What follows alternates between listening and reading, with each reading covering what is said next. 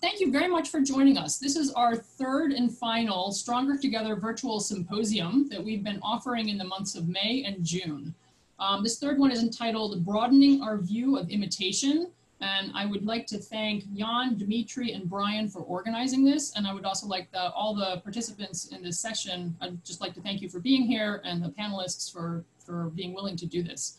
As I said, this is our third. We've had a great turnout with the prior events, and we've had, I think, some great discussions. And so I'm very excited that we're able to do this during a period where we can't all get together.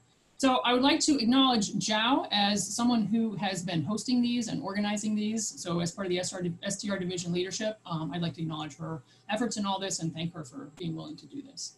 All right, so I'm going to hand it over to the organizers. I'm going to mute myself. Everyone else has been muted, and they're going to tell you how they're going to control the time. But thank you very much, again, for showing up. I'm looking forward to this session. So thank you very much, Heather, for the introduction, and Heather, Zhao, and Samina for organizing this series of virtual seminars.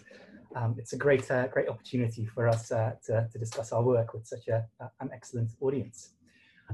So let me just welcome everybody and thank also all of our presenters and discussants. So Hart Posen from University of Wisconsin-Madison, Tying Yu from Boston College, and Alex Wang from Ohio State, and Marvin Lieberman from UCLA, and Nick Argyres from Washington University in St. Louis. Let me give you an overview of the agenda. After this introduction, we'll begin with a brief talk by Brian Wu about the relevance of imitation in research and more broadly. Then we'll get onto the three paper presentations, starting with Hart Posen. Then myself and Jan Ross will present. And after that, we will have Tying and Alex's presentation. And each of these will be 10 minutes maximum, and there'll be a 2-minute warning before the end of each of those. We'll then move on to the discussants.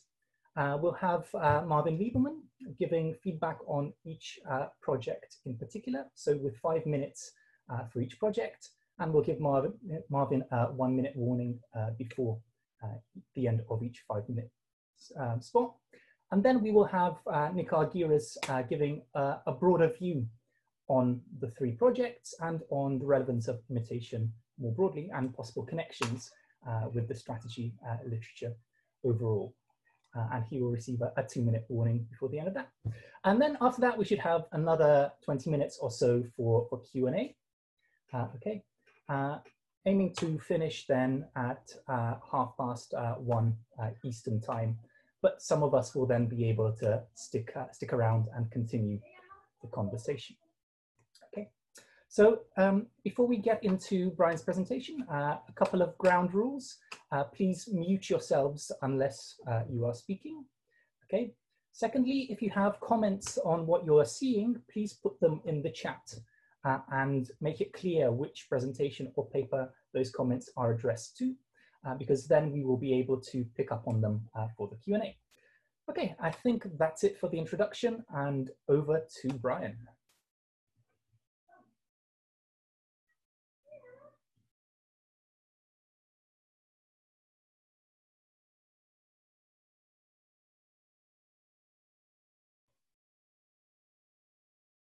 Brian? Hello? Yeah. You're there? Okay, good. You can see my slides, right? We can see your slides. Thank you. Yeah, feel free to stop me if there is any problem. So thanks, Joe, Heather, and Samina, who is not here, for organizing this wonderful event. And thank you all for coming. It's really nice to stay connected in this difficult time. This means a lot for the community. So I want to start by talking a little bit about why we are doing this symposium. So, you know, when we talk about imitation, we often have two impressions. You know, first, it's not as sexy or heroic as innovation, right? So second, it seems like a bad thing that could hurt social welfare. In other words, you know, innovation and imitation are almost like two siblings. So I have two daughters. So it's like a, you know, a duality, sisters or brothers. innovation being the kind of a, good one, the one who like doing homework, the other one not as much so.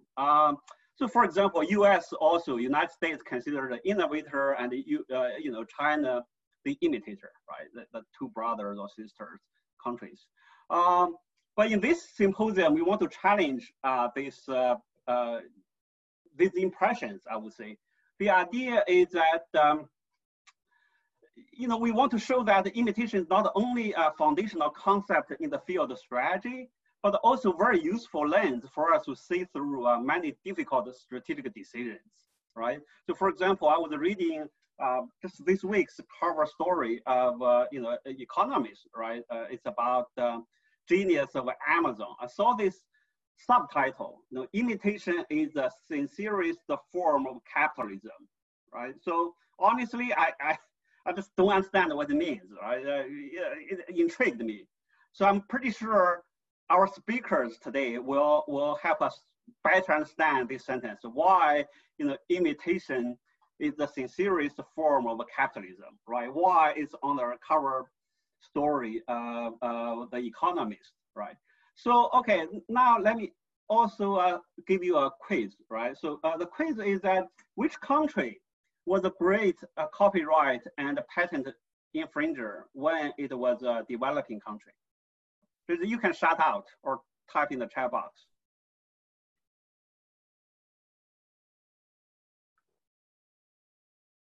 Or just shout out, unmute yourself, that's okay. All right, love it. Yeah, so actually, if this were my class, you basically got a whole score on this, right? So the US. The story is very funny, actually. So I actually first saw this in a paper by Hart Posen with Marty Gagnini. It's a Francis Lowell, this actually Harvard graduate, right? So just like a Marvin Lieberman. He basically went to Great Britain and then stole this, allow me to use a different word, borrowed this technology, right? The loom technology. And then he brought back to Boston, right? And then, of course, in fairness, he just didn't stop there being a pure borrower or imitator, right? So he adapted technology, he improved it, he developed, innovation in the end that's suitable for, New England area, right? So, I mean, that's actually from history.com. So I'm a history buff. So, during lockdown, I've been reading a lot about this kind of stuff. But still, that intrigued me, right? Because if you think about the history of many countries, Korea, Japan, China, a lot of countries, actually the catch-up process typically starts from some kind of a duplicative imitation and then goes on to creative imitation, somewhere in between, right? And then in the end, Ryan, 1 minute warning. Okay, some kind of a innovation, right? So that's the basic idea of this, process, right? Likewise, China, right? So China contact global value chain or the trade war between the two countries, similar, right? So China tried to climb the value chain, and then Trump's strategy is just a breakout. But in fact, if you look at all the game theoretical interactions between the two, right, there are many other possibilities, right? So I won't talk about details, but I only want to say that, in fact, Trump has his own show, right, called Apprentice. In fact, if you think about the apprentice relationship with the master, right, so that's actually, I would say, quite inspiring to think about whether it's actually a way, in terms of imitation, right? It's a way to commercialize your technology, right? When the market for technology is inefficient, right? So the conclusion for me here is that, I have my own thing. Yeah, it's just that it could be a virtuous cycle between the two countries. And a lot of the time, our point here is that, innovation could be, or imitation could be really a brother or sister of innovation. And then together, they can foster a virtuous cycle, right? So that's my introduction. I look forward to our speakers' presentation to help us understand why imitation is the sincerest form of capitalism. Right. Thank you very much for that, Brian. Good provocative start there. Now, over to Hart. Okay, well, thank you for having me, and thanks to the organizers for putting this together. I'm going to share my screen now, and if someone could just confirm that it is working. Yes? Yep, working fine. Yes. Yes. Thank you. Okay, so my discussion today is not really from a particular paper. It's really from a series of papers over the last dozen years. And I've come to calling it how I learned to stop worrying and love imitation. Because as Brian noted, imitation is in many ways the poor stepchild that no one wants to talk about and no one wants to admit to doing. So I thought I'd start with a confession. And my confession is that I'm an imitator. Before going back to grad school and disappointing my family by choosing a life of poverty, I was a wealthy, young, very attractive entrepreneur. And one of my ventures was a chain of dollar stores that I started with my brother and my father. In the early 90s, they had been diffusing widely across the US. And in fact, I sent my brother to Minneapolis to investigate what was going on, and he brought back the information, and we literally imitated all of the observable practices, at least as a starting point. And so I've been thinking about, by the way, this became very big. I had 100 locations across Canada, well over 1,000 employees, etc. And ever since then, I've been enamored with this idea of imitation. We don't spend that much time in our field thinking about imitation. In fact, this is my hard work from yesterday, looking at SMJ over the last 22 years and comparing imitation and innovation. 18 papers with the imitation keyword versus 226 on innovation over the same period. 62 papers with imitation in the abstract versus 432 discussing innovation, and 818 papers with the term anywhere versus 1,818 with the term innovation anywhere. And the reason I think this is quite interesting is and this, Brian has alluded to this, the innovation is sexy, imitation is not. Yet, and I have no data to support the following claim, my bet is that imitation as a practice dominates innovation in its frequency of practice. I think it's very important strategically. So then the question is, why don't we spend much time studying imitation as a strategy? And I think the reason is based on what I call a few fallacies. The first fallacy is that imitation is easy compared to innovation that's hard. And in some ways, this is a fallacy that is formed sort of at the dawn of the strategy field and really has its home in sort of IO economics, where firms are seen as the domains of homogeneous, industries are seen as the domain of homogeneous firms, and firms with inferior attributes, knowledge, etc., are seen either to leave the industry or easily imitate and stay in business. And this, I think, is at the core of why we don't pay much attention to imitation. And in fact, it's diffused to work in the more modern strategy field in the RBV, where inimitability is a central focus of the theory. If imitation is relatively easy, firms need to put a lot of effort into deterring imitation. The second fallacy is that imitation is imitation. It's just so easy that there's no need to think about it as a rich set of choices and decisions. You don't need to give it much thought. The only decision is whether to imitate or not. The third fallacy is that only weak firms imitate. Leaders don't imitate. I have no rich data to bring to bear on this, other than a strong belief that this is not true, and I'll make my argument just with a couple of examples. P&G is a big imitator. Many of you probably have a Swiffer somewhere in your home. You know, it folds nicely into a closet, the top folds up, it works very well on hard surfaces. A pure, unadulterated imitation of a product of a Japanese firm. And in fact, its compact size is designed to fit in the small confines of a Japanese home.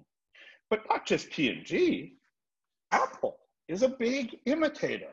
So the first MP3 player was by this little owned Korean company in March of 1998.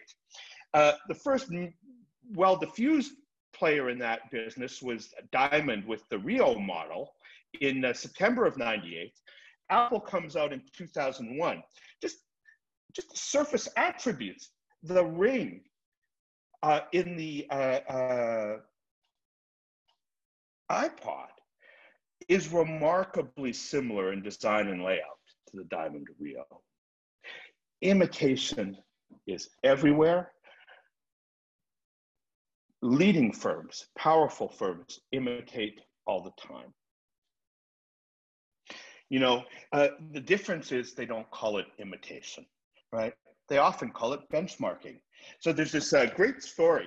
Xerox, which was one of an early firm to formalize what we now would call benchmarking, in fact, published and distributed a pamphlet in 1987, Competitive Benchmarking, what it is and what it can do for you. That pamphlet is about how to imitate. So what I want to share with you in the next 4 minutes or so, or 4.5 minutes, are a few ideas about imitation that have arisen out of a bundle of work I've done with a bunch of co-authors. A few ideas that come out of that work, but influenced by many others on the panel here today. So let me share with you 4 ideas. Idea number 1 is that imitation is hard and error prone, and that's a good thing, right? And the idea, it goes really back to Alchin, who thought of errors in imitation as a source of inadvertent innovation, right? Attempts to imitate, when imitate is hard, lead to novelty. In a paper with Jae-Ho Lee and Sang-Yoon Lee, we looked at how imperfect imitation engenders superior performance. And of course, when imitation is very imperfect, performance is undermined. When imitation is very perfect, performance is undermined. There is this optimal level of errors in imitation which enhance performance. Idea number 2, there are many different imitation strategies. Imitation is not just imitation. Imitation is multidimensional.